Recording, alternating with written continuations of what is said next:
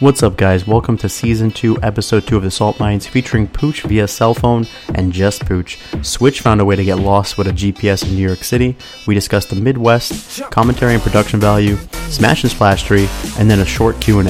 The Salt Mine starts right now. Embarrassing shit. My roommate hooked it up. We're good. Audio's good. All right. Okay. So, welcome to Salt Mines, Season 2, Episode 2. I have one guest on right now, and then there's a chair here for the other guest. But I'll introduce the first one that's actually here. This is Pooch. Hey, what's going on? I'm Pooch. Yeah, fuck you. You already know who I am. Don't play this game. Ladies and gentlemen, you're not used to it. Wait. Oh, God, your internet. No,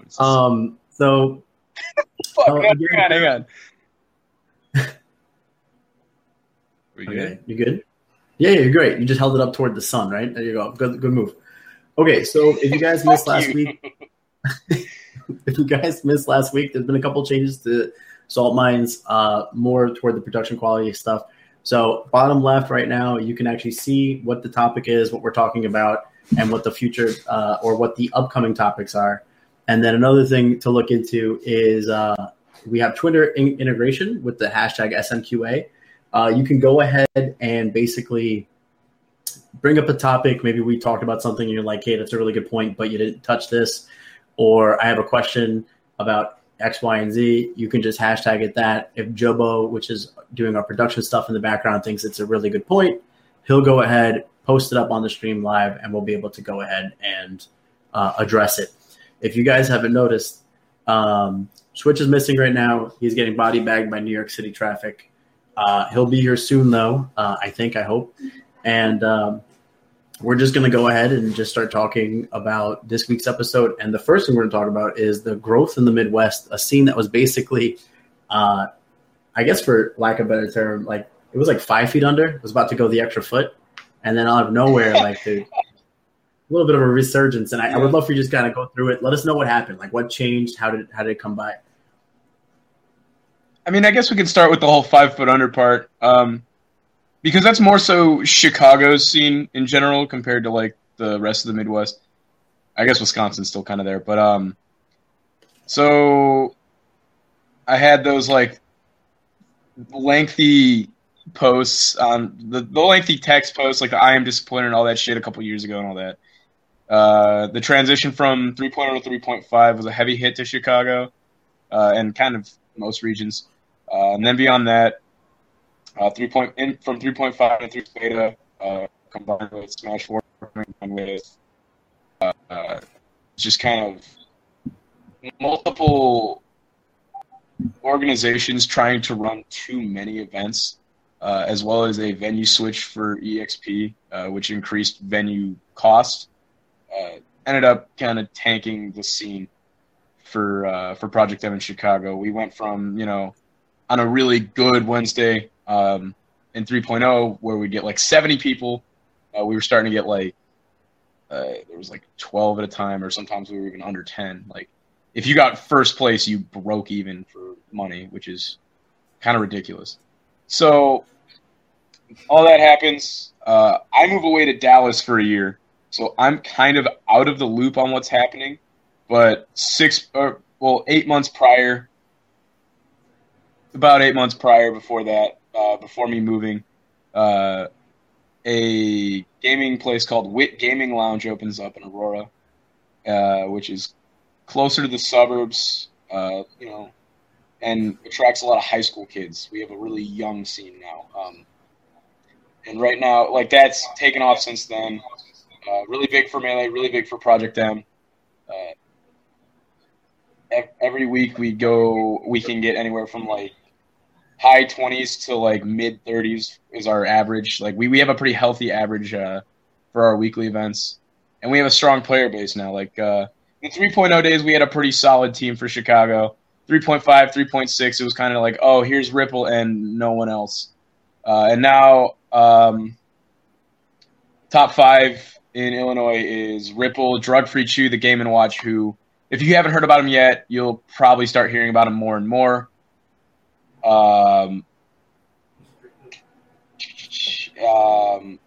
Then it's me at third. But I suck. But I'm getting better. Hey, and then Did you just boost the Wild? fourth is I lost to Wild in one fucking set, and I beat him in winners. Fuck I you. don't know, man. You Also- just said you're getting better, and now you're dropping sets to people you don't drop sets to. I'm just saying. I'm just. You don't- I'm getting better, but Wild is fucking like no. Like you don't understand how good that guy's gonna fucking be in the next year.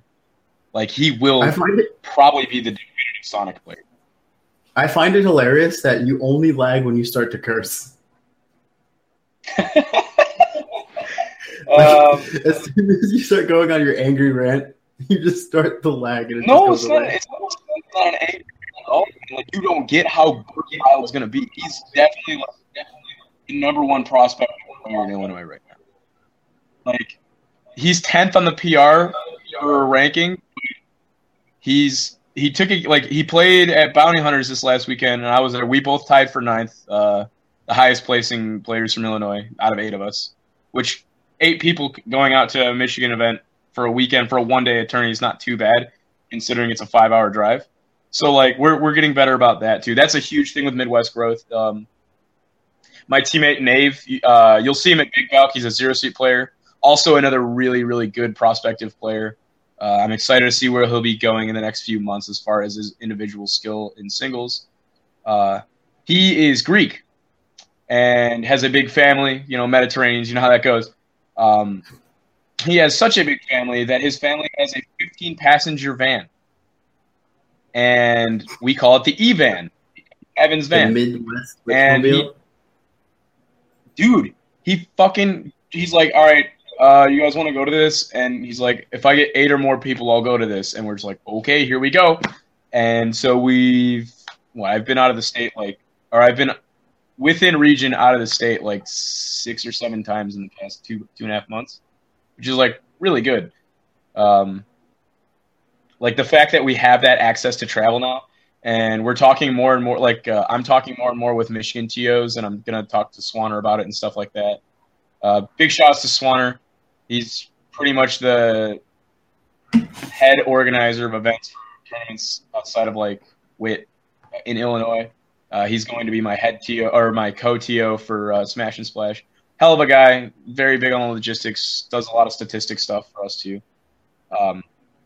But yeah, we're starting to talk more with Vale and Kavandre and Dirtboy and everybody to try and get more incentive for carpool discounts and things like that to get Michigan to come down here and to get Illinois to go up there. The legendary XYK will literally be like, hey, I'm fucking bored. Is there a tournament going on at anywhere within a 6-hour drive of me?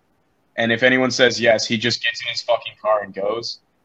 So, and sometimes he'll bring Soul Patch and now Curbsy, the new Lucario main,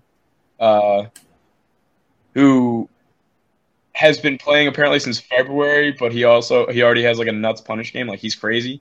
So, we're getting all these prospective players coming out of nowhere, or not coming out of nowhere, but they're coming out of the woodwork finally, and they're starting to travel, which is something I've bitched at the Midwest about for years now. So with travel comes growth. We're all improving. We're all making each other improve. We want to see that improvement. And the overall mindset of our player base is starting to get a lot stronger. I don't think many of us... I got to see Wild play, obviously at Shuffle. I played him a little bit on net play too, mm-hmm. But the Shuffle was before, and I remember the Ditto he did were good, where they're in the crew battle. Where people were just it looked like the TAS video with the Fox and Falco going underneath the stage and just going nuts. And another player I got to watch that was really sick was Tech Boy, the 14-year-old prodigy. Tech Boy, with the ice climber. He made it to grand finals at Bounty Hunters. He double eliminated Panther, and then he had to play Ice Climbers versus Malachi's Peach, so he got fucked. But wow, shit, fucking Switch. Switch went to the wrong house. Yeah. I'll let you know right now. I'm gonna let you guys know right now that if he put 1355 East 82nd, Yeah, I don't think Switch's making for this show. Just letting you guys know right now. I'm pretty sure Switch is in the middle of Manhattan after some really awful things happened today in Manhattan. He's not making it. So just enjoy the show. It's just me and Pooch. I'm going to move this chair over. Right here. I'm gonna get comfortable in my own home. Oh man, let me de-red. I'm gonna lean back, and we're just gonna talk. Yo, this is what we were dreaming about anyway. We didn't need him. We're just gonna relax. We're dating right now. E-date. So switch the stream over to Chatterbait. What I need to ask you is, like, did something fundamentally change, or is it just an influx of like super young players that are more willing to do the crazy things that like old people like me, like traveling 6 hours for a small tournament? Not a shot. I can't. Like, I can't. My body can't hold up. I need my milk in the morning. Really rough. But like, I guess 17-year-old kid, 18-year-old kid, just like, I'm willing to travel where the hell in a 15-person van, even though it sounds sketch. Is that basically what happened? Well. Let's go over the people who went to Bounty Hunters this past weekend and their ages. We had me for my 21st birthday. Fuck yeah, hell yeah. Didn't even get that fucked up. Kind of disappointing. Wild, who is 31. Nave, who I believe is 22. C-Card, who is 24. So there was only one person who wasn't yet. We're all in our early or mid 20s, and then Wild's 31. Like, it's not an age thing so much as it is. I guess, yeah, it is just a fundamental change in our mentality. For a long time, it would just be one of those things where we got dominated out by Kells whenever he entered, or Ripple if he ever drove up, which is kind of a far drive. So it was one of those things where it's just like, I can fight for second, maybe, haha, but like no one ever felt like they could win. I know when I moved back, I started taking sets off of a really for the first time, pretty much. Like at the end of the ranking season this year for spring, and it's the reason I'm above him. I actually had a winning record over him, but like, and our career record is like he has like 24 wins to my 7. If that's an example of like how weird that is. Beyond that, people started like Drug Free Chew lives in Springfield, so he's far down south. That's where Ripple lives too. And a player named C Sharp, a Zelda player who's actually very, very strong, has a lot of good wins that people don't really notice. He's just kind of one of those. C Sharp's one of those players that he's a real quiet dude, but he'll just fuck you up, and people will be like, "Where did this guy come from?" Yeah, he lives about 2.5 hours south of the scene, basically, and he drives up every single Friday without fail. So it's 5 hours round trip for him to play at a weekly, and he typically doesn't he'll place outside the money most times. So it's just like, I want to play and get better and get exposure from him. So he's one of those players that's like super dedicated. Other than that, like, Drug Free Chew kind of came out of nowhere. He's been around as long as me. He's been around since 3.0 days. But he started as an Ice Climbers player, and then he kind of dropped the game for Melee for a long time, and then he kind of fell out of love with Melee, and he was like, oh, fuck, PM's actually sick, which most cool people figure out. Something you mentioned earlier was, like, there were so many weeklies and so many things going on at the same time that you kind of, like, they ate the crowd from each other. And I'm not going to mention the person's name, but I had like a really long talk with someone from the Melee scene, and they were Melee Smash 4, and he was like super worried about New York and their Smash 4 scene, because like the same thing was happening here when it first launched. Like, every place you turn had a weekly, whether it was a college, a community college, or Nebs, or places in New Jersey that were like drivable to. And he's like, what was interesting was like this person's fear was like there's too many options. And it sounds like that's what was going on. Yeah. It was for a while, which is really weird because like you wouldn't think that, but I guess like I know there are parts of like New England that has the same thing too. So think about this from the perspective of like a player. You can either drive 30 minutes to a different like part of Chicago or like a different suburb and get like seventh at something and no money, or you can go 2 blocks down the road, beat a bunch of shit and take their money and get first because plus. And that's kind of what ended up happening. People were like, "Well, I don't want to leave Cicero." Or it's like, "Well, I don't want to, I don't want to drive down to Oak Park or over to Oak Park, which is where EXP was." Especially because EXP went from a $5 venue to a $10 venue to a new building, which that's when you're spending $20 to play a singles tournament of Melee and PM. It's kind of hard to hold up each week, especially if you don't play for the money. Yeah. Your internet's a little. It's not too choppy. It's on the fringe, so I don't know if you changed anything. Maybe you should switch the camera over to your good side. I don't know if that'll help it or whatever. Wow. I'm just saying. I know you got options, baby. Does it fuck it up? No, you good. You good. You were in the middle of a rant, and I completely killed your flow, and I'm a piece of shit. No, you're good, dude. So, like, basically what it boiled down to was Ash at Wit, the Friday tournaments in Aurora, became our home for Project M, right? It became this thing where that's where Project M is. It's not anywhere else in the city or in the suburbs. If you want to go play Project M, it's either you're going to Aurora on Friday, you're playing net play, or you're driving all the way down to Illinois State, which is 3 hours south, or like 2.5 hours south on Thursdays, which people didn't typically do. So having a home base is kind of nice for that. And that kind of solidified these like different, like once you have that home base to go to, you have the people that consistently come, and then you develop rivalries again, and then you kind of build out this sense of community again. So it was a slow but steady rebuilding and rebranding of what Chicago Project M was. As far as Michigan goes, for example, like their scene has always been healthy.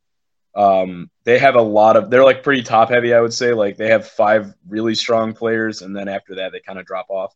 But even like their mid-level is still a pretty solid mid-level.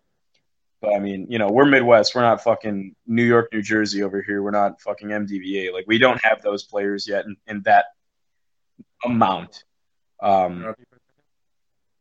Columbus struggles. Like they have XYK and they have. Hang on, are you talking? Because like, yeah, I'm trying to interrupt you because you said something that offended me. What does that mean? You put New York and DVA in the same category? How dare you? Did you mean SoCal? You meant SoCal. I don't remember what New York, New Jersey got in the crew battle at Shuffle, but it sure as hell wasn't first place, buddy. What, New York, New Jersey? So, fucker. Which one? And Aiden got second, you banana bread. You want to say Aiden cheated. You're so fraudulent right now, your internet doesn't even support you. Fuck me. What I was going to say was I do think it's interesting because like scenes go through that like weird phase, right? Where you mentioned like some players wouldn't want to drive to a certain venue because like they knew there was this like top player that would just beat their ass. And I don't know if that happened exactly like that in New York, New Jersey, but like for a while it was New York, New Jersey, Long Island, and they're better, in my opinion. There are some better options in terms of like a nice venue than Nebulous. I think everyone kind of feels that way. It's rough for whatever reason. That's kind of what it is. But what ended up happening is like now every single week, Switch takes the ride from like New Jersey to come to Nebs, and like Long Island players will find their way to Nebs and stuff like that. So even though it's not like crazy big entrant numbers, like that kind of sort of became like the central point for it. I don't think like I know some players would be frustrated because there are venues that they do a really good job that aren't in Nebulous, but they just don't have like Switch isn't going to drive to Long Island for an event, but he'll drive into the city for Nebs. So it kind of happened the same exact way. And I'm wondering like if that's just something that every scene kind of goes through. It'd be interesting to like talk to like old school Melee players and wonder like during the height of that game if it had the same exact issue where like you had a lot of choices and and then all of a sudden it was like, no, this is the place you go to like to get really, really good at the game, or this is the place you go to if you want to play the top players, and then you kind of get over it, like that whole I want to make my $10. You'd rather just get better at the game and not worry about like who I got to play what round and all that other stuff. I mean, that's a big thing too, though, is like, especially in the old days, it's like, I know in Illinois, it was like you had the reputability of show me your moves and like Sakurai can't save you now. And these were really good tournaments with solid TOs that knew the scene and could seed you consistently well. You know, you wouldn't get cheated out of bracket basically by bracket luck or whatever. And it's the same thing with Wit, man. Like we have pretty good consistent seeding. We're usually pretty spot on. There's an upset here or there.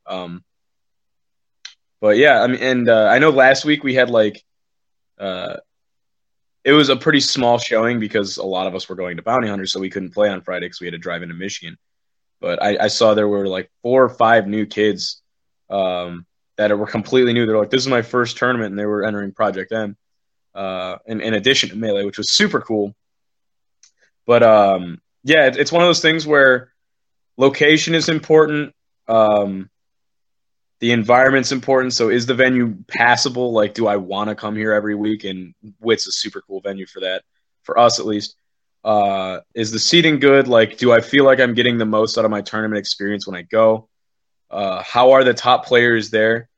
Are they interactive or are they dickheads? Things like that, which if you are a top player or you're a personality in your scene, try to be as either expressive as you can, because I won't say don't be a dickhead, because I like being had the new players, especially the new, where they're kind of expecting it. Like it's fun to be that guy if they're looking for it. But it's like be good to the new players, have a good tournament, like be efficient, have a good stream. If you have streaming recording stuff and you can put out Jobo grade fucking production, like that's ace.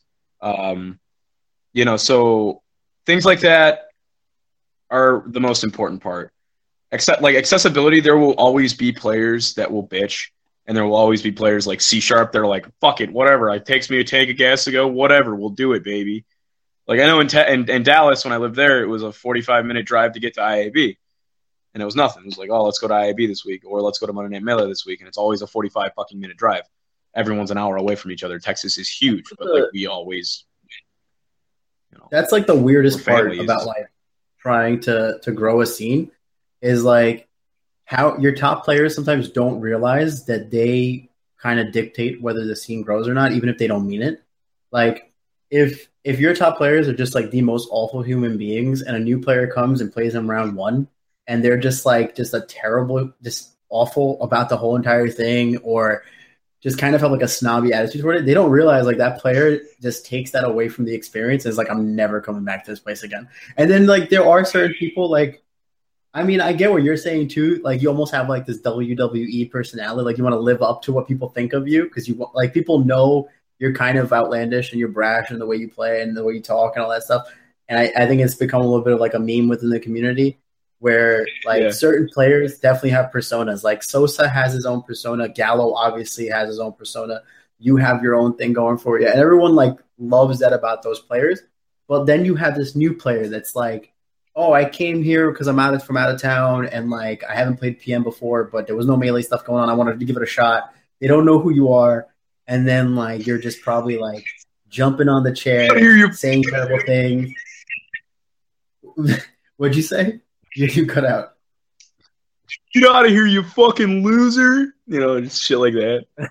The quick 2-0 in a hand. Oh, fuck. Rough. Drop the phone. We're good, though. We recovered. You got insurance on that thing, man? You got to make sure you're good. We're good. But yeah, I don't think players, like high-level players, all of them, I'm not saying all of them, but like I don't think every top level player understands there is like a little bit of a responsibility on you, even if you don't want it. Like if you're a top player and you have a really terrible attitude and you're wondering why your scene isn't growing, you have the same 7 players. It's super easy to have people not go to a venue because someone is just a dick. And if you're a player that's there every single week, it's easy for that player to kind of justify it. You know what I'm saying? Like, I got to go to this venue, see people I don't like, pay $10 to get into this venue, and then I got to play a tournament against them. They're a better player. So then I got to lose to the player I don't like. And then on top of that, like, they don't want to play friendlies with me, or they don't really chill afterwards. So I can't even like get better as much as I want to. And you almost feel like, I don't know. It's always like such a weird thing seeing that happen in smaller scenes and knowing like it's a fixable thing, like just a little personality tweak. And I mean, the most famous line, in my opinion, ever on Salt Mines was when you called the entire Smash community socially inept. And I'm like, sometimes Dude, they like, are. I don't. Nerds. You're all fucking. Every time you curse, it cuts out. It's hilarious. But no, I feel like it's Jobo. He Yeah, Jobo's got the sensor bar. He's working with the FCC. He's like, boop, boop, boop, boop. But I think that's something we can kind of talk about. Another thing that's super important is like weekly content can sometimes be absolutely awful, and because of the commentary. And most games have a pretty poor weekly like content schedule. They don't really do well when it comes to viewership. They don't really promote well. If they do promote well, the stream usually isn't good. If you do promote well and your stream is really, really good, your play is usually not good. And if you have all three of those things, it kind of gets ruined by the commentary. But Smash is actually pretty damn interesting. If you compare Smash to a lot of other FGC games, it usually does actually pretty damn good in viewership in comparison to some of these games. I know when I talk to TOs like Paper Fairy, or if I talk to players like Ken and Black, who's in the Skullgirl scene and plays PM at Nebulous, what they mention is like an FGC weekly, like you praise gods you didn't even know existed if you can get 8 players there. And Smash, typically, like we complain if we get like under 20. And right. Already there, you see there's like a bigger player base.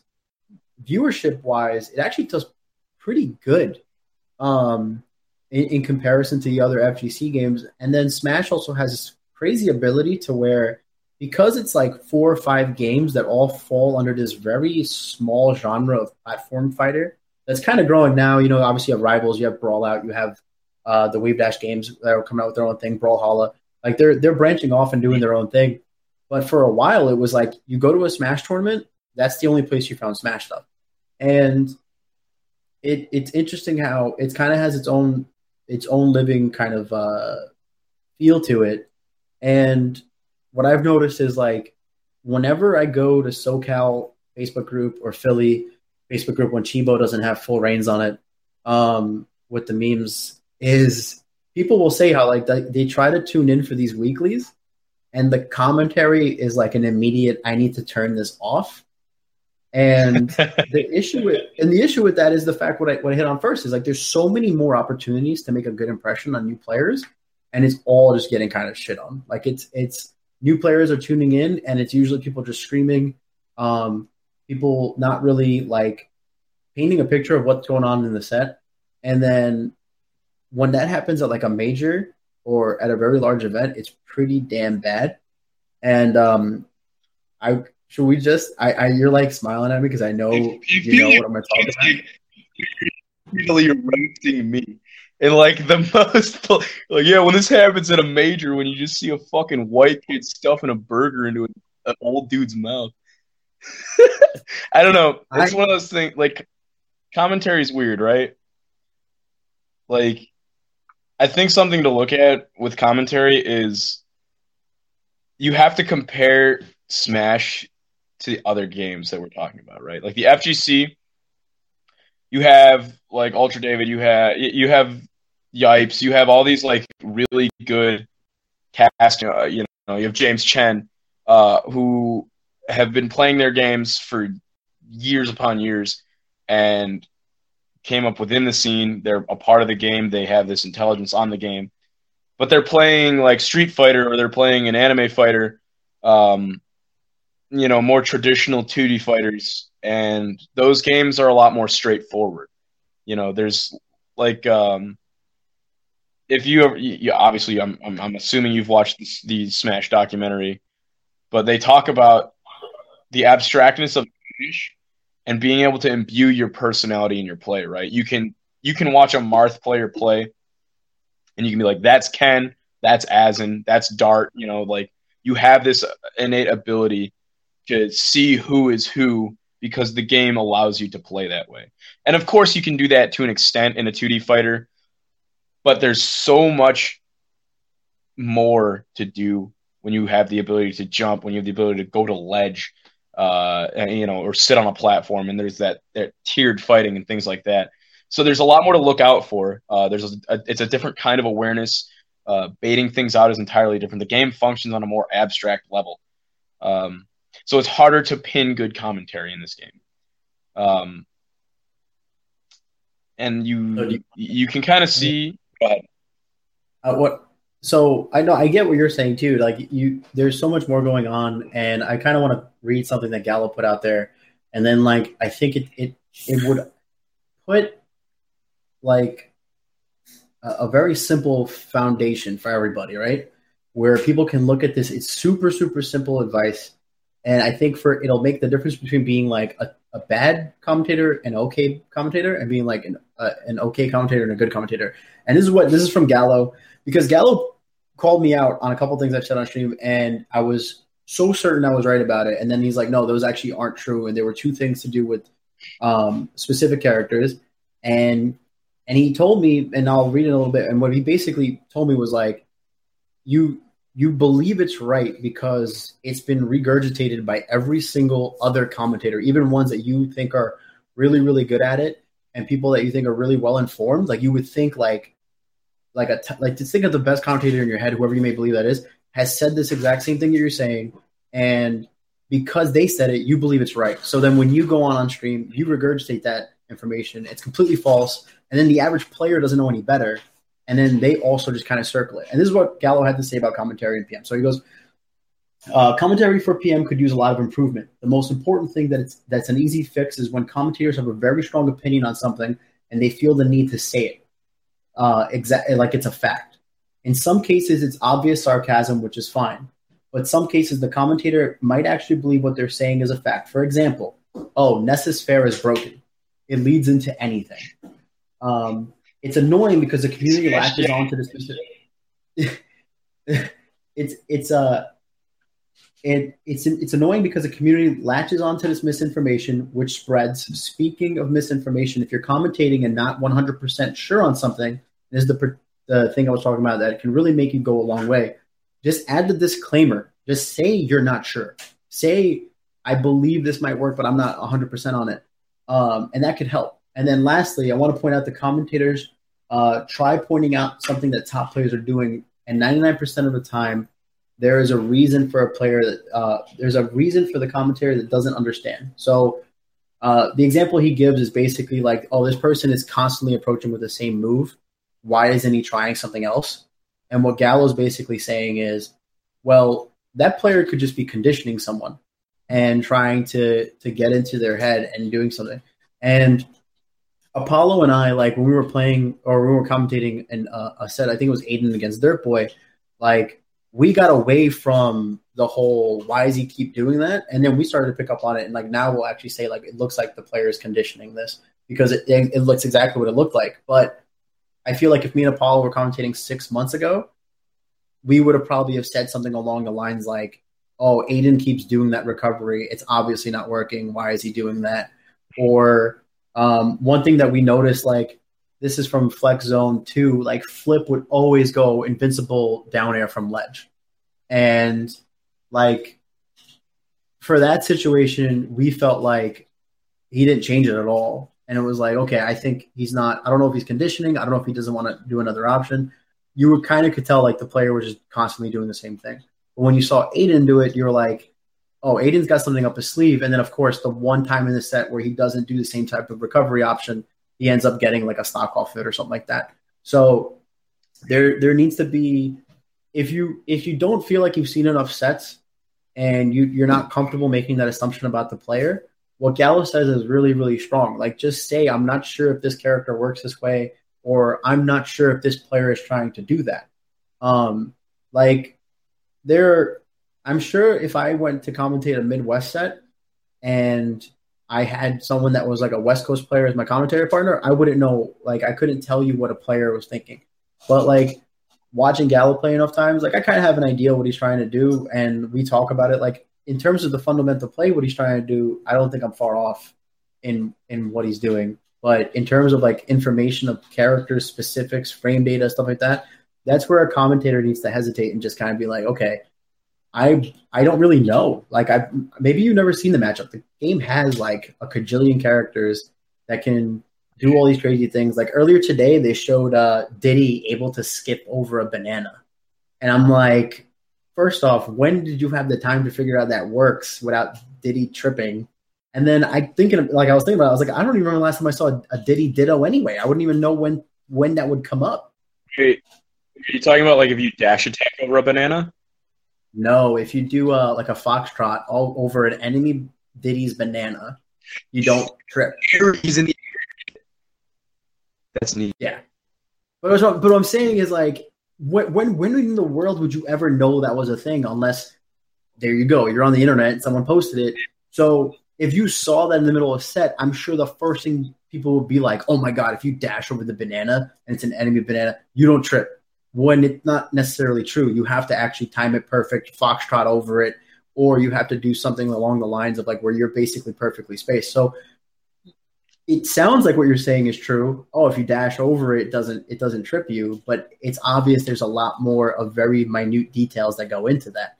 And I think commentators need to understand the same way a top player has a lot of responsibility where like they can help grow a scene and like be better to newer players. A commentator has a responsibility because you can kind of usher in the players that haven't even taken the step of coming from their house to the venue and be like, come look at this awesome game. Look at all this crazy stuff going on. And yeah, I want to ask you, why'd you eat a burger during Smash Splash 2? So that's fun because if you didn't know, I lived in Dallas at the time of Smash and Splash 2, flew up for Smash and Splash. Basically, Key Lime Cove, which is where the venue was at last year, was like a 60-ish minute, like just under an hour away from my house.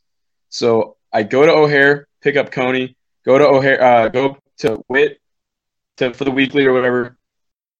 Go pick up Zoe and Jade Ice from Alaska, and then Zagludos from Florida.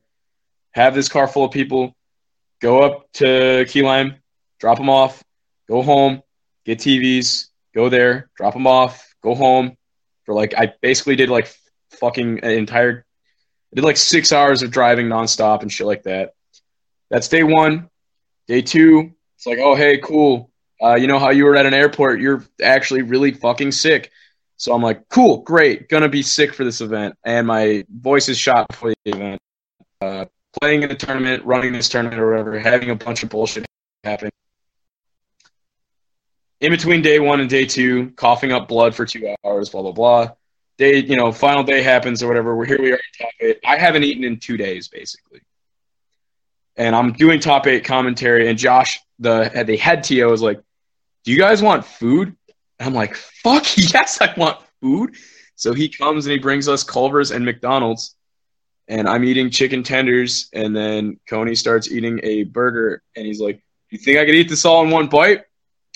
Yeah, man, get it in you, and just, crammed it in. So, fucking shit happens when you're tired and cranky and starving. You shove a burger into an adult man's mouth. You kind of hate that it happened. Oh, I did not. From my perspective, as like my reputation as a TO and a commentator and a personality, Smash and Splash 2 is a huge blemish on my my career, basically. The whole miscommunication and people and HBox fucking getting into bracket as ally, which I'm not going to get into because it's done. Holding up doubles for fucking 2 hours because Me Too King's a shithead. so on and so forth, plus me being sick, the worst commentary I've ever put on. I didn't want to be there. Like, I didn't want to be there, and I felt obligated to be there, and I was just shitty. I ruined that experience for a lot of people. So it's not going to happen again this year. Going from the low of that moment, how great was it, the high of us doing doubles commentary together? Dude, I was so fucking excited to meet you. I was like, here it is, dude.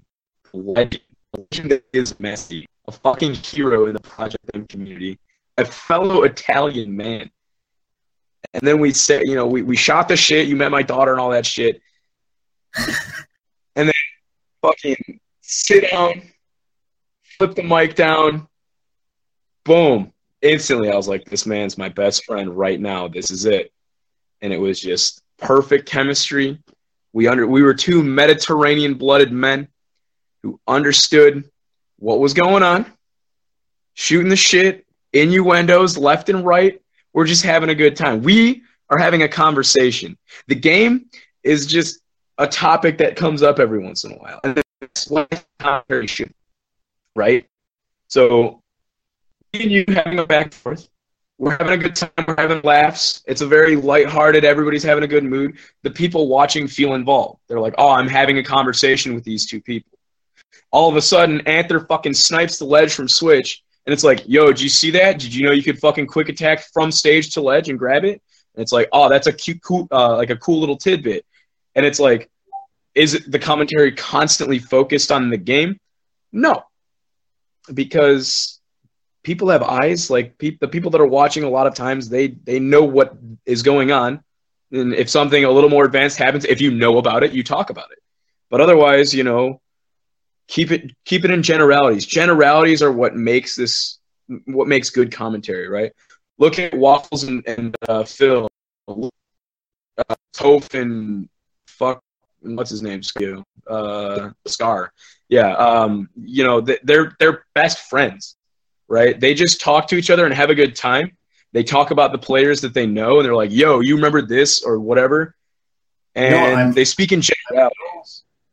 I'm so glad that you didn't make that into a circle jerk between me and you, because I was hoping you were going to go on this tangent about how, like, chemistry between commentators is an important thing. And sometimes you may not know if you're going to be a good commentator with someone. Like, and I tell the story all the time, like, for Shots Fired, one, Chibo threw me on the mic, and he was like, who do you want to commentate with? And I said, that guy. And it was Apollo. And I met him one time beforehand. And I just knew from meeting him as a person and, like, knowing what kind of cool dude he was, like, it would work in some senses. And I think what happens is a lot of commentators sometimes, especially when you're first starting out, is you try to force the issue. Like, you feel coming out of the gate like, I can commentate with anyone, or I want to commentate with everyone. And you just have to understand that sometimes it just doesn't really work. And it has nothing to do with you either being bad at it or the other person being bad at it. There are certain, like, no joke, like, I know where my strengths are. If I could choose, like, every single time, and it was, like, outside of the realm of, like, Apollo and Switch, and they wanted me to do a more serious, like, very on-point commentary, I would pick someone like Frozen every single time. Because Frozen will give you, like, this plethora of information that you can work with, and then, like, I could still make it, like, fun, vibey, and try to do my own thing, and, like, crack a couple jokes with Frozen. And then, like, when something serious happens, like, I've never seen that before. Frozen will give you, like, this crazy brain data, why it happened, how it could happen, what characters it works on, all that stuff. And then if there's, like, a list of people that are like, yo, you just have to go out there and have a really good time, I would be like, okay, cool. I can do it with Apollo because I've been doing it forever. Switch is great, but he's too busy winning all the events. Pooch is fun as hell. I'll do it with Pooch.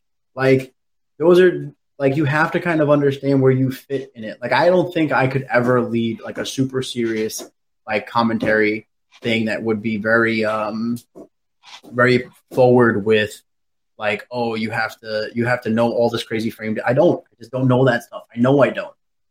And a lot of it has to do with the type of player you are too. Like, I've had players come up to me, like, even GP has told me, like, GP has flat out told me, like, you don't know this in your commentary because you're just not a good enough player. And I didn't take it as an offense. I just knew that it was like, I either A, have to play the game a lot more, or B, you get that data from just doing it so many damn times.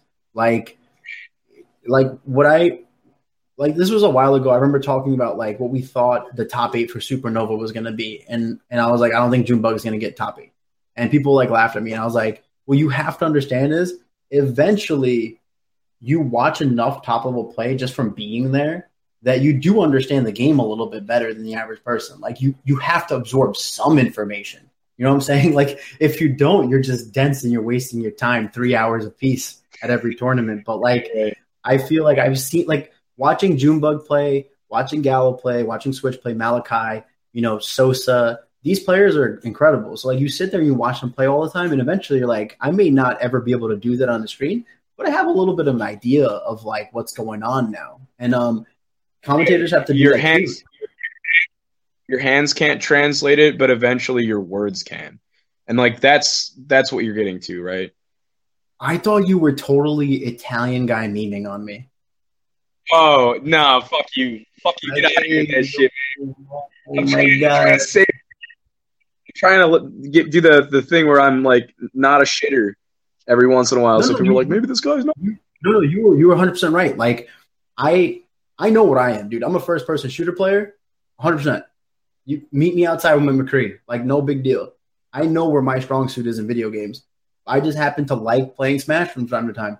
I will never, bro. I can barely ledge dash, and it pisses me off because I know I could do whatever I want in any other game. That's just something I know is not my strong suit.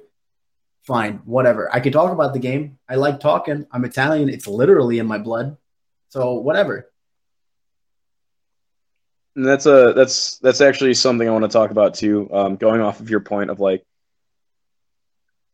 I don't want to say like what you said is I know my place because that sounds like it's shitty, but like that's a good phrase to look for, and it's actually a phrase I'll use for a lot of people who either want to get better at commentary or as a player. Right? It's take a really good hard look at WAR. Learn your place right away. Am I naturally talented at this game? Am I demonstrating a good enough level of progress where I think that I can compete at a top level? Like, what do I want out of this, right? Same thing with commentary. It's like, am I showing improvement? Is my cadence, is my pacing good? Am I learning more about the game? Am I improving on my word choice? Things like that. You have to objectively sit down and look at that and decide what you want out of it, how much effort you've been putting forward, how much effort you're willing to put forward, and whether or not it's a waste of time. Beyond that, because we already all know I'm the realest motherfucker to ever do it. I'm the best on the mic. There's an important thing about dynamicism as a commentator, right? Where you say, I don't always have this game knowledge, but like I'm cool with commentating with a hype set, or I can sit down with Jake and be like, oh, this guy's a genius. Let me be the quip guy. I can be color commentary, and then but when serious shit goes down, it falls to him, right? And that's something I learned very early on, right? The first kind of commentary I really started to like doing was teacher-student, right? I would get newer players on commentary. This was back at EXP. I would get newer players or like lesser intelligent players when it came to like game knowledge to sit down with me, and I'd kind of get them to I'd encourage them to ask questions. Like I'd try to like naturally lead them to ask questions of like, why is this guy doing that? And I can break down their question and use it as a segue to explain a general situation in the game. And that's more like of the like if you watch like Prague and D1, right? Like that's a Prague and D1 thing. They do teacher student. Really, really good entry level style to get into if you're learning to become a dynamic commentator that can work with several different people. Beyond that, obviously I can be the hype guy. I've got the big voice for it. I just fucking hours to the point where I piss people off. And I got the personality for it, right? So I can be this loud hype guy who cracks jokes. He goes, oh, let's go, like all fucking day, right? I can let's go sass. I can fucking cheer on. I can Philly guy if I need to be. But like, it's learning to strike that balance, right? Where I can be like, let's fucking go. This is nuts. This is crazy. Do you see this? And like, oh, that was a really intricate decision made there by Dirtboy to go for this option instead of this. And if you kind of look at my more recent commentary, especially when I take the game a little bit more seriously, it comes back to talking in generalities again. Like I was saying with the homie casters, right, like Homie Waffles and all that shit, they'll talk about player generalities and they'll talk about histories and stories. But you can also talk about game generalities. And I'm not talking about like nice back air meme shit, right? What I like to talk about now is I'll talk about general positional control, right? In neutral game, I'll be like, all right, well, this person's holding center and this person's trying to fight back in from center. Like they're either cornered or they're at the ledge. And what they've been opting for is trying to use the platforms to go for a high approach to reset neutral by baiting out a jump to, provide for a safe descent, right? And you start looking at general, like, how does Smash Brothers work, right? You look at the basic stuff of, the rock, paper, scissors of attacking, grabbing, and fucking shielding. You look at ground game versus air game, why it's inherently negative to be in the air as pretty much every character in the game, ledge play, and things like that. When you look at the game from a very general, universal sense of this is Smash Brothers, right? Not like I'm looking at Captain Falcon versus Fox. That's not what I'm looking at. I'm looking at a Smash Brothers match, right? When you look at it from that generality sense, and you commentate from that lens, it makes it a lot easier to fuck up, right? You're not going to be like, oh, knee comes out frame 10 or some shit when, or knee does 22 damage unstable. Like, you're not going to be spouting bullshit because, that'll naturally, it even happens to me. Like, I'll say something that I thought was correct or whatever. Like, I'm no fucking angel when it comes to that shit. Like, I will say something that's incorrect if I'm talking about a matchup and I get into the heat of the moment. And that's the thing, right? Smash is moving so fast, the pacing is so quick that if you make that mistake, sometimes it's an accident. Like, you might know the real data, but it'll slip past you because you're just trying to go and move and stay in pace. Right? So it's one of those things where... And something like, I know, like, we're referring to ourselves as I, and we do this and we do that. And, like, this is all stuff that's, like, transferable. Like, regardless of, like, if you are someone that's just started commentating, tomorrow you're going to go and do it for the first time, or you've been doing it for a while, like, what I've noticed, too, even in my own commentary, like, I'll treat doubles. I'll always talk about center stage control and what a team is trying to do in doubles. And then in singles, I don't talk about it. I'm like, what's wrong with me? Like, it's actually just as important as it is in singles, where corner pressure is the same exact thing. In doubles, you want to make sure you're fighting for center stage and all these different things. Stage control is super important. And, I'll go back, I'll listen to my commentary, and I'll be like, okay, cool. I didn't hit on this one time, and I should. So it doesn't really matter if I'm not trying to say like I'm amazing or anything. It's more of if people have the trust in me to do large events, I should put the due time and diligence into researching what I'm doing and looking back on what I've said and where was I wrong, where was I right. And what I've even noticed is something like Apollo does a really good job of relating it. And you said like generalizing things. Apollo does a good job of also relating it to some other games sometimes, where he'll give like a Street Fighter spin on something or a traditional fighting game sense on something, but not going like crazy into detail. He'll just be like, oh, this is very similar to X, and that's it. He'll leave it at that. He doesn't have to go into detail about nothing, but he'll refer to another game, which sometimes like a lot of players feel very comfortable talking about something else because Smash is a little different or is very different than every other game. And like now Apollo also talks about like corner pressure more. He talks about the usage of platforms, and you also just kind of don't want to step on your commentator's toes. Like you just want to be like, cool, it seems like you're going to hit these things. I'm going to leave it be. Like we tech those one when Guru was going on his like crazy losers run. I was like the most biased mofo ever. And Apollo like in an odd way usually plays the hype man between both of us. Like he gets really into it. Even he realized like, okay, cool, I can't stop Messi. He's like completely tunneled. He's out of it. He's gotten too wrapped up in the storyline. I'm gonna be more chill. I'm gonna let him go crazy this time, and then like the next time we'll figure it out. And it's just one of those things where like you just have to have trust in one another.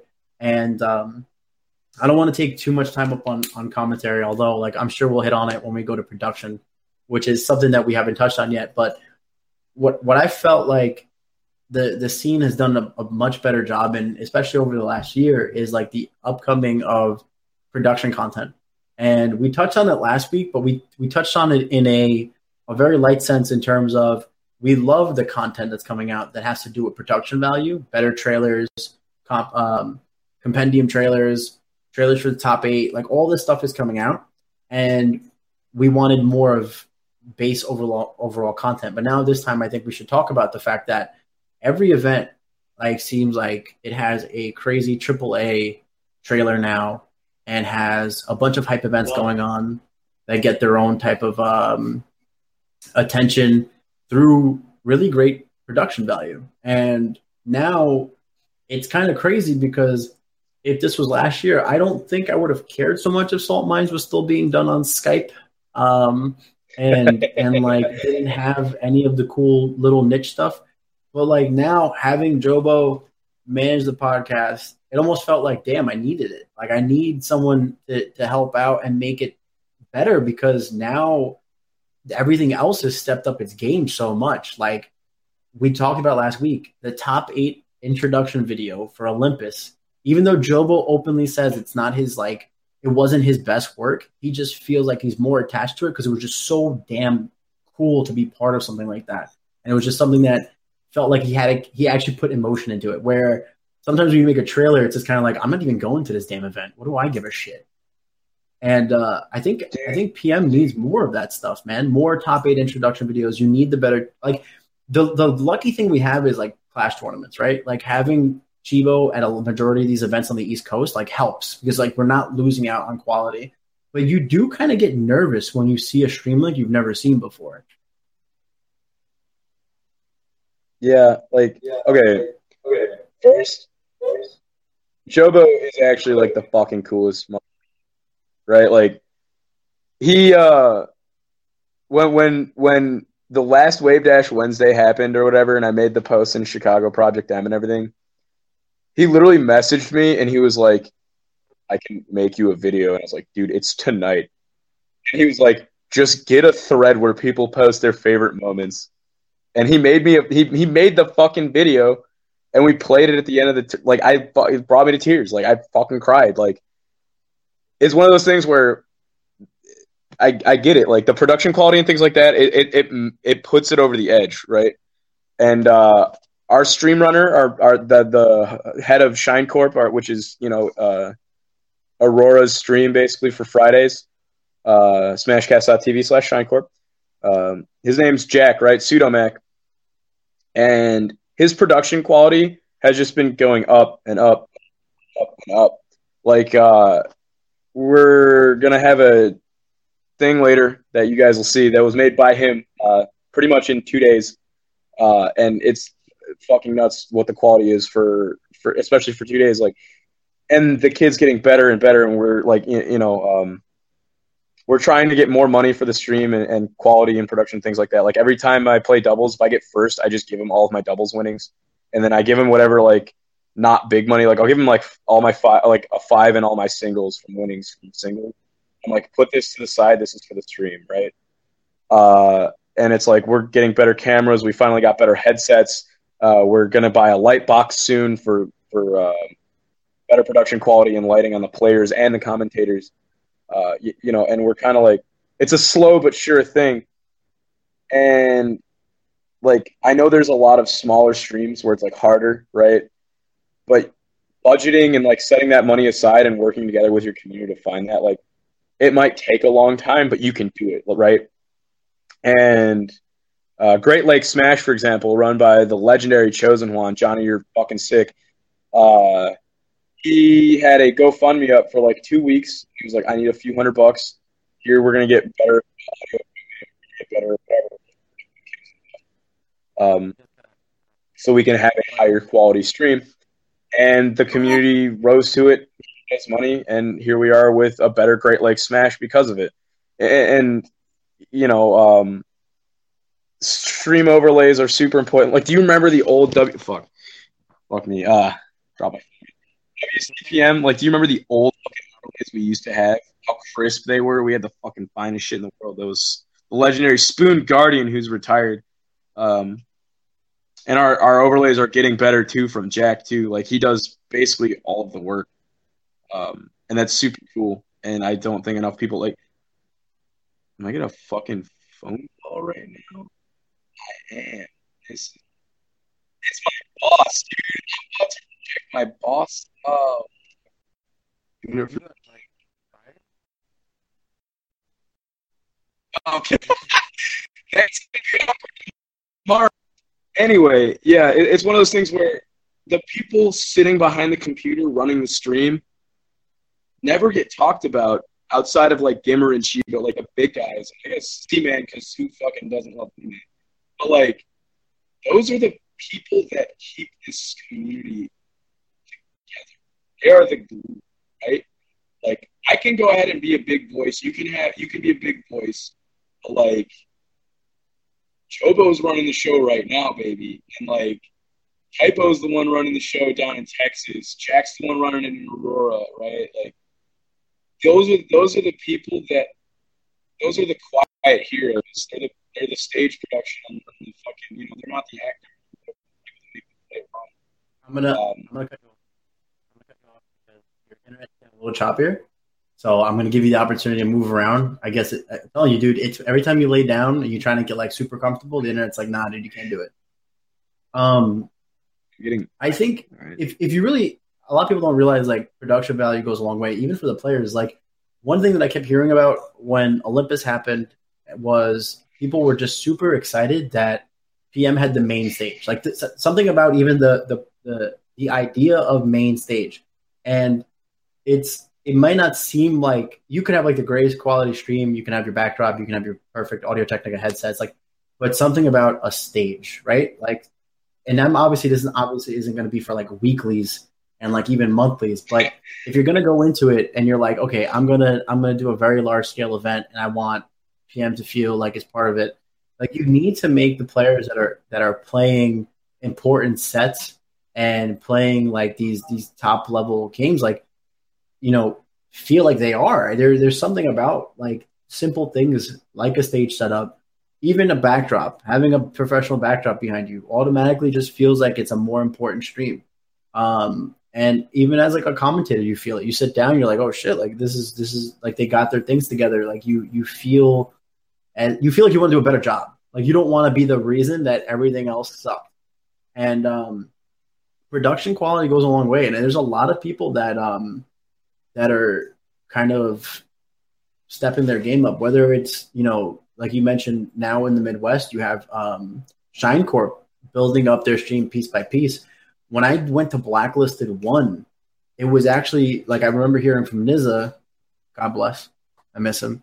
I remember Nizza telling me that Dark basically, like, donated X amount of $100 to get them Audio Technica headsets. And, like, the fact that their stream setup was as good as it was getting was because of players like really dumping into that. And then obviously you have places like Nebulous that have stepped up their production quality like no other. You have SoCal. Like SoCal has recently hit me up. They're trying to get like their secondary stream to be as good as their first stream.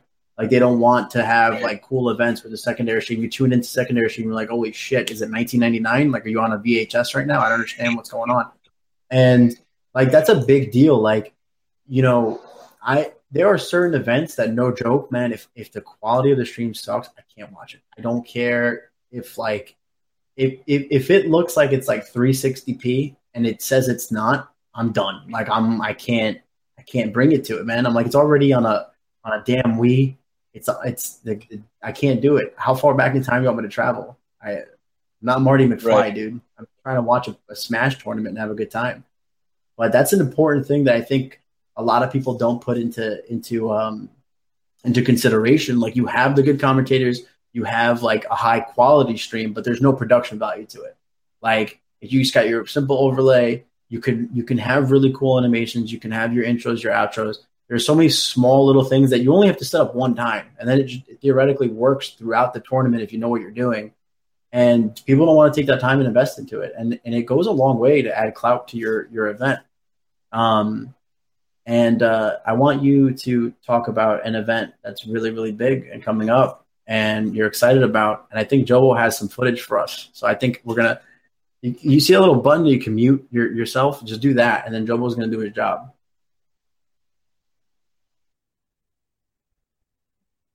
I think, right, Jobo? You're going to do your job, yo.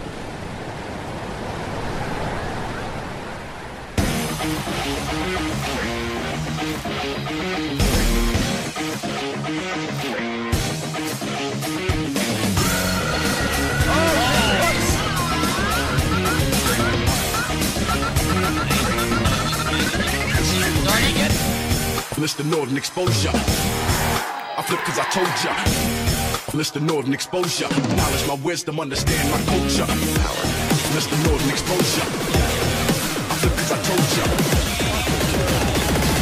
That's just what I want to hold through.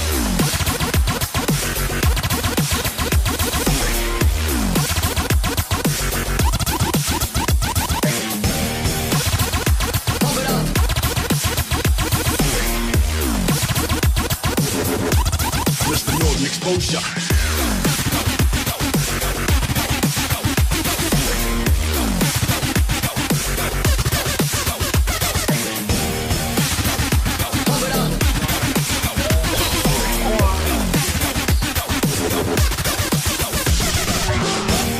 Mr. Northern Exposure.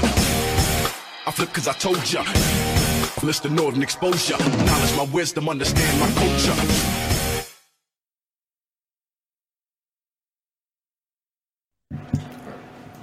Dude, you made the trailer. You made the cut. Maybe not quite how you thought, but your mic's still muted. It was like tapping. It was like, no. Gonna let you know. Right now, I didn't see the trailer. I've literally been frozen on the introduction like screenshot because my fucking phone sucks. So, but I didn't refresh again because that fucked up last time. So, yeah, no, but I've seen it. It's the burger stuff, right? I assume. Yeah, it was the burger stuff. I mean, look, at the end of the day, at least you have a funny ass moment, which is that part specifically. Like, you know what I'm saying? Like, as long as you have a really good, funny story, you can kind of take any like bad situation and be like, "But I was there and this happened and it was kind of hilarious." Hindsight 2020 kind of thing, you know? That's it. But tell me about Smash Splash 3. I know it's supposed to be hype. Yeah, that's okay. Here's the thing about Smash Splash 2, right? Fuck all you haters, right? It happened. It's done. It was fucking sick if you were there, and I love Coney. Coney's just a fucking super fun dude to commentate with, and he brings the energy. Even when it was like a shit vibe, we still had a fun time, like in the moment, right? And he will be coming back, obviously, as the trailer said. I'll probably be a little bit hammered. We're probably gonna drink a little bit more this year, and like it's gonna be a fun vibe for top 8 commentary. But beyond that, Smash the Splash 3, we've been working on it since November of this year. Me and Matt are really, really grinding it out at the end here, trying to focus really hard on making sure people who are getting in late on Friday have pools that are later so they can play. Trying to avoid infighting and all that shit as best we can. Seating is starting to really come to fruition, which is really, really cool. We're basically 2 weeks out, and it's just, it kind of like, I don't know how involved you are with like running majors, but it fucking sneaks up on you. Even when you're working at a good pace, it still sneaks up on you. So no, I don't know, it's crazy, man. I have no experience running majors at all. I mean, I don't even know what a tournament is. Let me tell you something about this, bro. We didn't even get a chance to announce until 2.5 months from date because of corporate stuff. So, no idea what it is to be snuck up on. No clue. No, the corporate, businessy side of things has been hard for us because Project M is kind of like quietly involved, I guess. Like, we're not quietly involved, obviously. Like, we're a fucking main stage event. By the way, schedule's not announced, but Project M is pretty much slated to finish on day 2 instead of day 3, which gives us more seating and focus on top 8 and things like that. Also, we're gonna have we're probably going to be cool with people sitting on the stage like last year, which actually was a super cool vibe because it made the major feel like, I don't know, it felt grassrootsy, right? Like, people are just fucking sitting on the stage during a top 8 match and just screaming and fucking blowing up, and it's nuts. That's what we want to bring back again. So we're planning on that, and we have to look at logistics and things like that with the Kalahari and what they say. But other than that, really cool players coming in. We got a few surprises coming up. Right now on the Smash GG compendium, if we hit $500, that goes into a pop bonus, and we have state crew battle bracket or province if Ontario wants to play too, or wherever the fuck else in Canada. I don't know what Canada is. You guys are just America's hat. Well, you're a cool hat. But the sick thing about finishing on day 2 is you're at a water park, so day 3 is completely open for either spectating Smash 4 or Melee, or you can go to the fucking water park, Ace, which has a swim-up bar. Ace? So, like, yeah, I don't know, man. Like, we're fucking grinding it out, answering questions, getting all this shit done. I've looked at pretty much every regional PR. I still got to do a few more. I want to message a few more people who are like, if you guys hear this and you want to message me about like, hey, this hidden boss from my region is going, and you probably haven't heard of him and he's not ranked. Like, if you guys have footage, send me that. Last year, I spent dozens of man hours, I'll say, because I don't have a lockdown number, studying underdogs and hidden bosses and all that shit. Watched a lot of footage of fucking people that you've never heard of.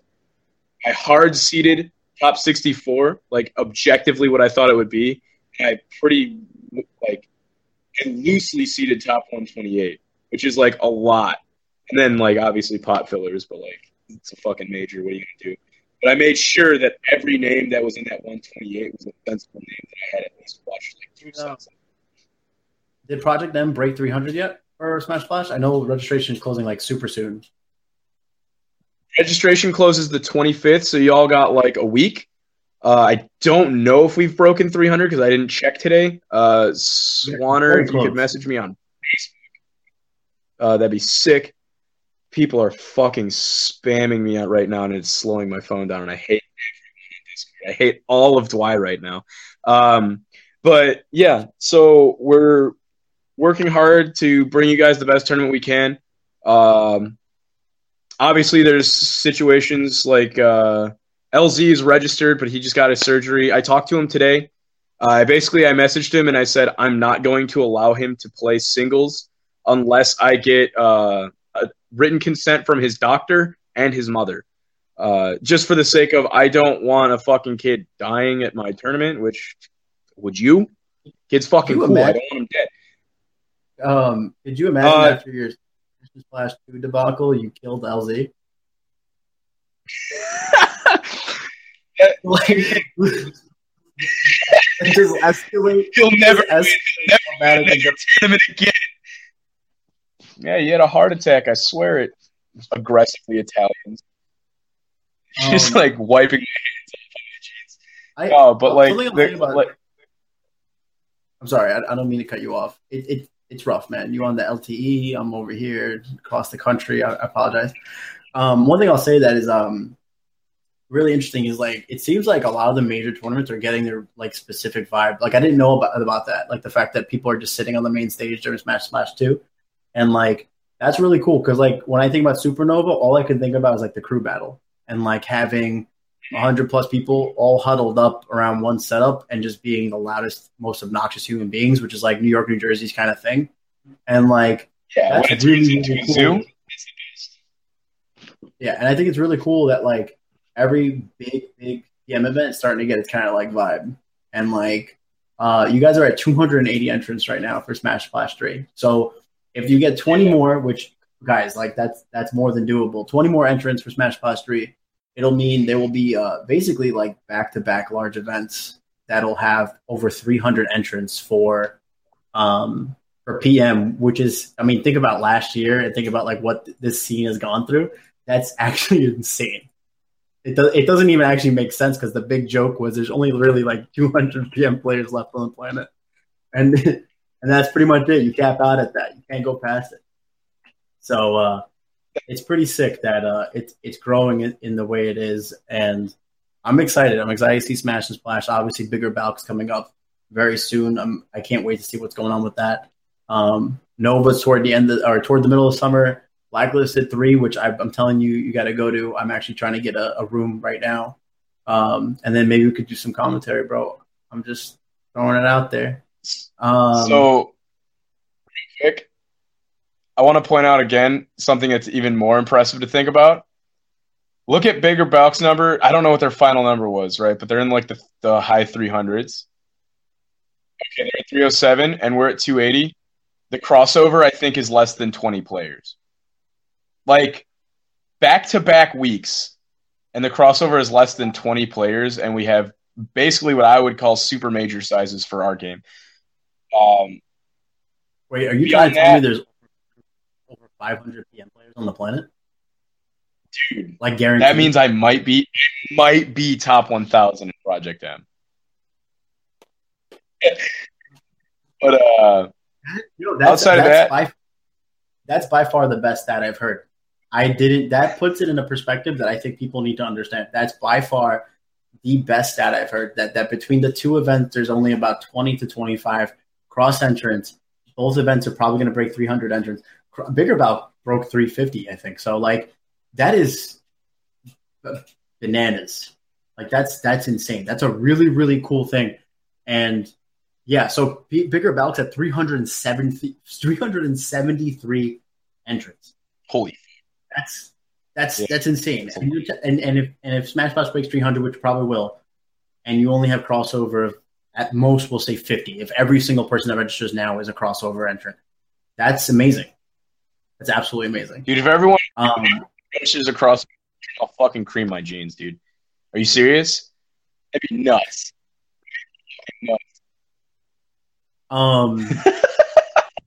We're gonna open up the Q&A, and Jobo's gonna filter some of these because I see the meme questions already in chat, and I'm real quick. About it.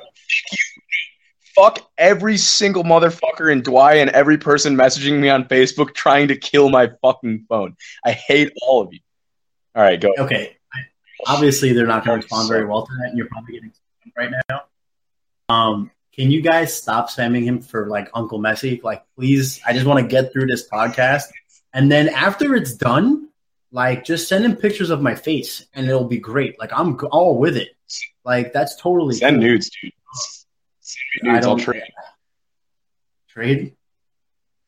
You're over it. Whatever. You're over it. So, like, it's all good. I just don't want to go to jail. You only have the boyish look. It's true. Are we gonna? Yo, Jobo, come on, man! You got like, you fell asleep. The Jobs. I know it's pretty rough listening to us for this long. I don't even know. I'm pretty sure chat's all dead.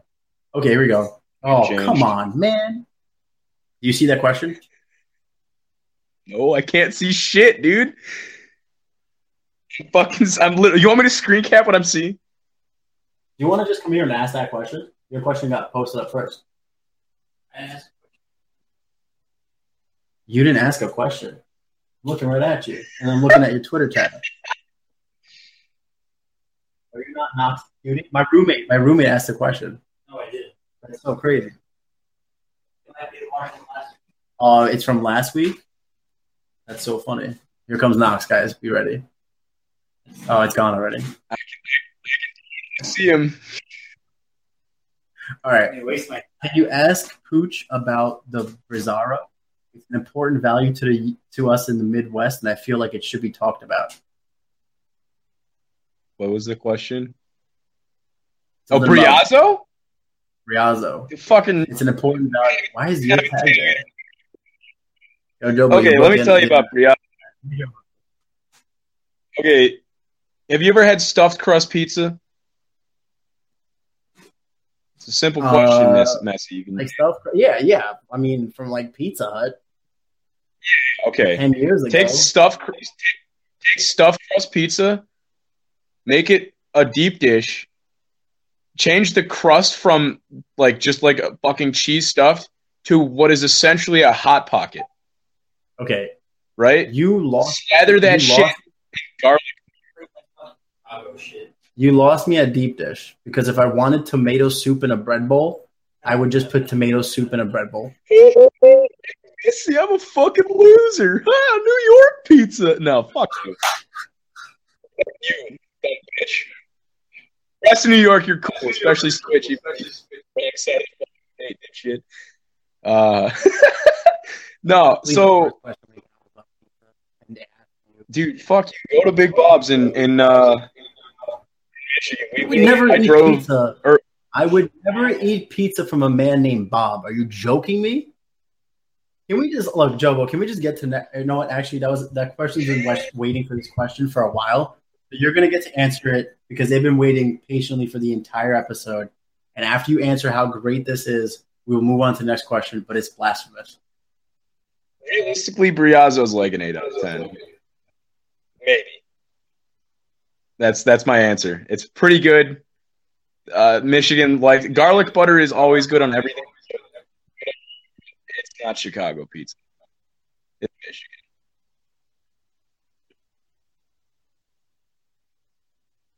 No, Briazzo is a pizza. Okay. We went to go get Briazzo at this place, which is only at one place. It's called Big Bob's, and that's the only place that has it. There was me, Connor, C-Sharp, and Drug Free Chew. Impromptu drove like 3.5 hours to a Michigan tournament just to get this fucking pizza. We ordered the pizza, and we're waiting for it. And the lady comes out to like let us know that it's almost done. She goes, "It's on its second journey." And I was like, that's the most like spiritually awakening thing you could tell me about any kind of pizza. And I was like, fucking fully torqued, ready for this pizza. It was all right. It was all right. All right, I'm looking at the picture of it right now. I'll tell you what will make it the perfect thing on the planet. And I don't even think chat's ready, and I don't think you're ready. We need to put Big ZD in the middle. Oh my fucking god! That's it, right? Right? Okay. Get to the next question, because there's nothing you can say after that. Big ZD now, you fuck. Bro, I'm telling you. Tweet at us questions or direct messaging a question, but not on Discord. Yeah, so something that I guess I mentioned at the beginning of the stream, and I know there's a lot of new faces in here now.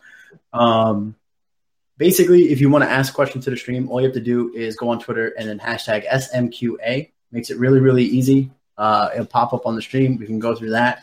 Someone asked me what my opinion on Seagull was. The only Seagull I know plays Genji and plays Overwatch. I don't talk about players. No, dude, I don't talk about players. So I will just refer to Seagull, which is a Genji, and he's the captain of Team America for Overwatch, and God bless USA.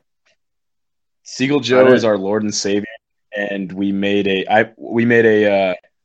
monument to him in Minecraft. Why would you not? I think I saw a picture of it on Twitter. Yeah, dude, we put Gunner. Let me prop this up. Yeah, I did. I post everything on Twitter, dude. Twitter's gold. If you don't follow me on Twitter, you're fucking up, by the way. Dude, Switch can't even chew me out on this for not adding him on Twitter until just now. Get fucked. Now you can't. Also, I definitely thought I was following you. I unplugged my phone. Fuck me. Oh my god, Pooch. What are you doing, man? You only had 10 minutes left in the podcast. What are you doing? Hang on. I'm going to die. Oh, shit. Rob. Right. Are we good? Right. I think we have questions coming in. My phone's buzzing. Top 10 Seagull Joes. I thought we were trying to be better at this, Joe. Well, I wish you guys can hear him trying to slide this question in here. Trying to be I hate blue. I hate blue. The best part about this is like you guys don't hear Jobo, so he's like giggling to himself. Oh, top 10 Seagull Joes. He's just completely just shitting on all the good stuff we do. We have. Oh, I dude. Know there's a better question than that, man. fake story? Oh, okay. Ripple asked a good question, but he didn't hashtag it his Twitter. He wants to know top 8s for Big Balk and Smash and Splash predictions. Oh man, gotta say my boy Nagrilla for sure. Stay woke. I don't know, man. Fuck. I don't know what the entry list is. I'm gonna be honest with you. I don't fucking care. I can't reveal what I think top 8 will be for Smash and Splash. I know that Plus entering again. Sam entered birthday gift to me. He entered probably from Samus for 6, so now I'm no longer a top 3 Samus, which sucks. Because Plup and Sam exists again. Chillin' Dude's entering again. These are not people I think are going to get top. I think Plup will get top 8. Plup, Hyperflame. Do I have to go in order? No. I'm Okay, resolving so that 8, part. I'll say top 8 for Smash and Splash will be something like Hyperflame, Marshall,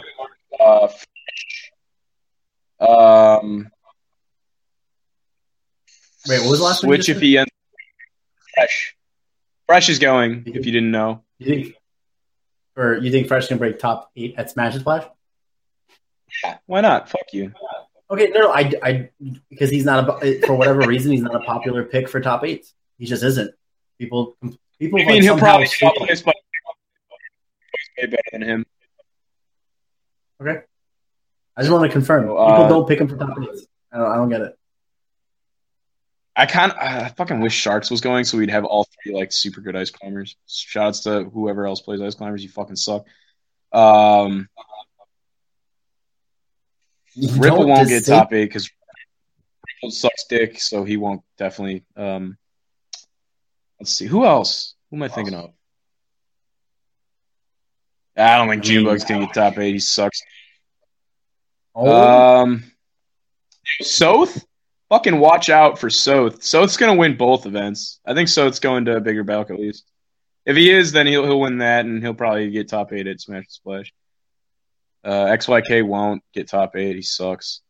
Professor Pro, he'll be up there for sure. Dirt Boy and Anther, I could see both being in top 8. I don't know if Anther's going. I don't think he's registered yet. I'm just naming players, really. Fuck you. I'm not naming your top 8. Fuck that shit. I don't play that game. I was just going to ask you, are you sure you're not just naming players? I'm definitely just naming players. What am I going to do? I'm not fucking bring over here like a fucking sack of shit and then open up my laptop and look at the entrances. I'm not doing that. Started doing it. I like your little chili pepper necklace. So Italian. It's a cello, baby. Let's go. I know what it is. So I don't know. Yeah, I was gonna say. So I don't know the list for Smash Splash as much as I do for Bigger Balk because now that you gave me that stat that basically the cross entrants are less than like 30 players, it completely blew my mind, and I realized like I probably don't know a single player going to Smash and Splash with the exception of Junebug because that's insane. For Bigger Balk, I think you're going to see a lot of parity. There's going to be.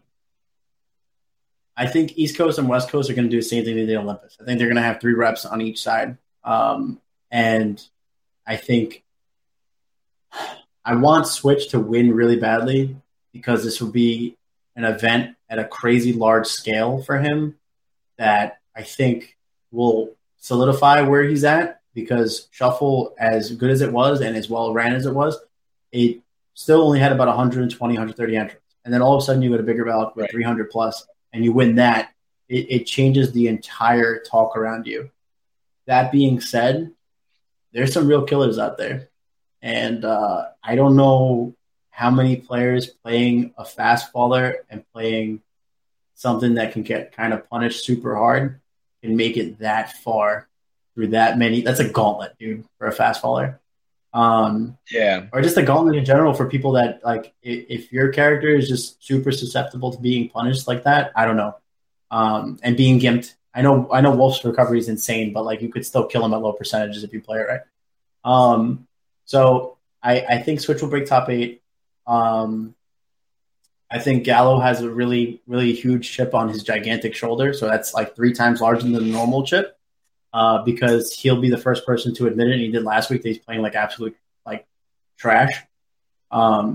and he wants to probably come out. Like Gallo shines at like big events like this where there's like nothing really like he'll probably get disrespect seated at everything too, and he'll be like, I gotta beat everybody up. So obviously Sosa's gonna be in it. I pray to God that Venom doesn't go anywhere near top 8. I can't handle his personality on Facebook. It's too much. Venom is actually the worst player of all time, and I'm so excited for the day that I meet that man. Give him the hands. I am going to beat that man's ass in Smash Brothers so bad. He's such a fucking fraud. Best way. I mean, in the best way. I think you're absolute trash. I can't wait to beat you, and you're great. You play Falcon, and that's about it, my friend. Welcome to every fucking Falcon player ever. I have no respect for those players. Dark is actually scary, though. Dark and None. That's the only two I'm scared of. Everyone else can suck a fat one. You all suck. Come at me. I will money match every single Falcon player. Any amount of money. There it is. Pooch for more questions. At Smash. Wait, what's up? I'm sorry. Your internet's been rough lately for like the last couple minutes. Pooch, how do you think you will place? I'm sorry. How do you think you will place? Who do you both think will win the tournament? Also, doubles predictions, and I'm assuming that's for Smash and Splash. It's pretty stacked right now. I don't know enough about the. I can see myself. If I played out of my fucking mind and the best I've ever played, I could see myself getting like 17th. I don't really see myself getting higher than that realistically at this point. Who do I think is going to win everything? It depends on who ends up going at the end of it all. I know Switch is a compendium goal after we unlock the crew battle. So if he ends up going, obviously he's really high in contention for it. I can see Marshall taking it. Professor Pro sucks too much. He won't take it. Yeah, I mean, I don't know. It's tough. Soth, I really do feel like he could do it. I think Soth's actually the strongest player in the Midwest. And the more people see him, I think the more people recognize that he's just actually a fucking monster. Undeniably the best Ivysaur at this point. Crazy punish game. Guy's nuts. Watch out for him. As far as doubles goes, I don't know because I haven't started seeding doubles yet because doubles is typically easier to seed. So I'm doing that after singles gets really, really hashed out. I know Ripple said he was teaming with Hyperflame. That's probably going to be a pretty strong team. If Dirt Boy teams with Anther, that's probably also up there. I don't know. Midwest is generally pretty strong at teams in general. I think I wouldn't be surprised if the champion team had at least one Midwest player on it. I think Midwest has definitely always been kind of a top contender in doubles. That's kind of our thing. So, yeah, I don't know. Outside of that. But I doubt I'll place higher than 17th. And even then, that would be fucking miraculous for me. So, I think, and this will be kind of out there, I think one of the cool storylines that'll go into it is Junebug coming back. I think Junebug has been playing a ton of other Smash games, and he's been getting really, really good and improving in his region in Melee. And I think he'll come back, kind of have a different mental state toward it, and it wouldn't actually surprise me if Junebug won. It wouldn't, because he's a really, really, really, really amazing player. And I think what ended up happening with Junebug is toward the end of it, he was just doing too much. Like, there were just so many events, and he was at every, like, look at the circuit. He was at every single damn event. And I think it kind of got to him. Yeah, I think he just ran out of steam. And it wouldn't surprise me if Junebug took a break, which he did, got really good at Melee, which he was probably good at. I mean, he's good at it anyway. But, like, he improved on fundamental stuff in that game, transfers it over, and just goes back to playing at a super high level and has a chance to win everything. And it'll actually be really, really cool because I would love to see how that shapes everything, because MDVA, once Junebug kind of went away, you don't talk about them with the exception of Hyperflame. Like, you don't bring them up anymore in conversation the way you used to because of Seagull kind of going away, and then Junebug is just like not there anymore. So it's always good to have more and more regions kind of step up their game. And obviously, if you throw Junebug into the equation, he can help kind of weigh it out better for MPVA. So, I think we're good. I think we're done. All right. Sick. You want to awkward silence out?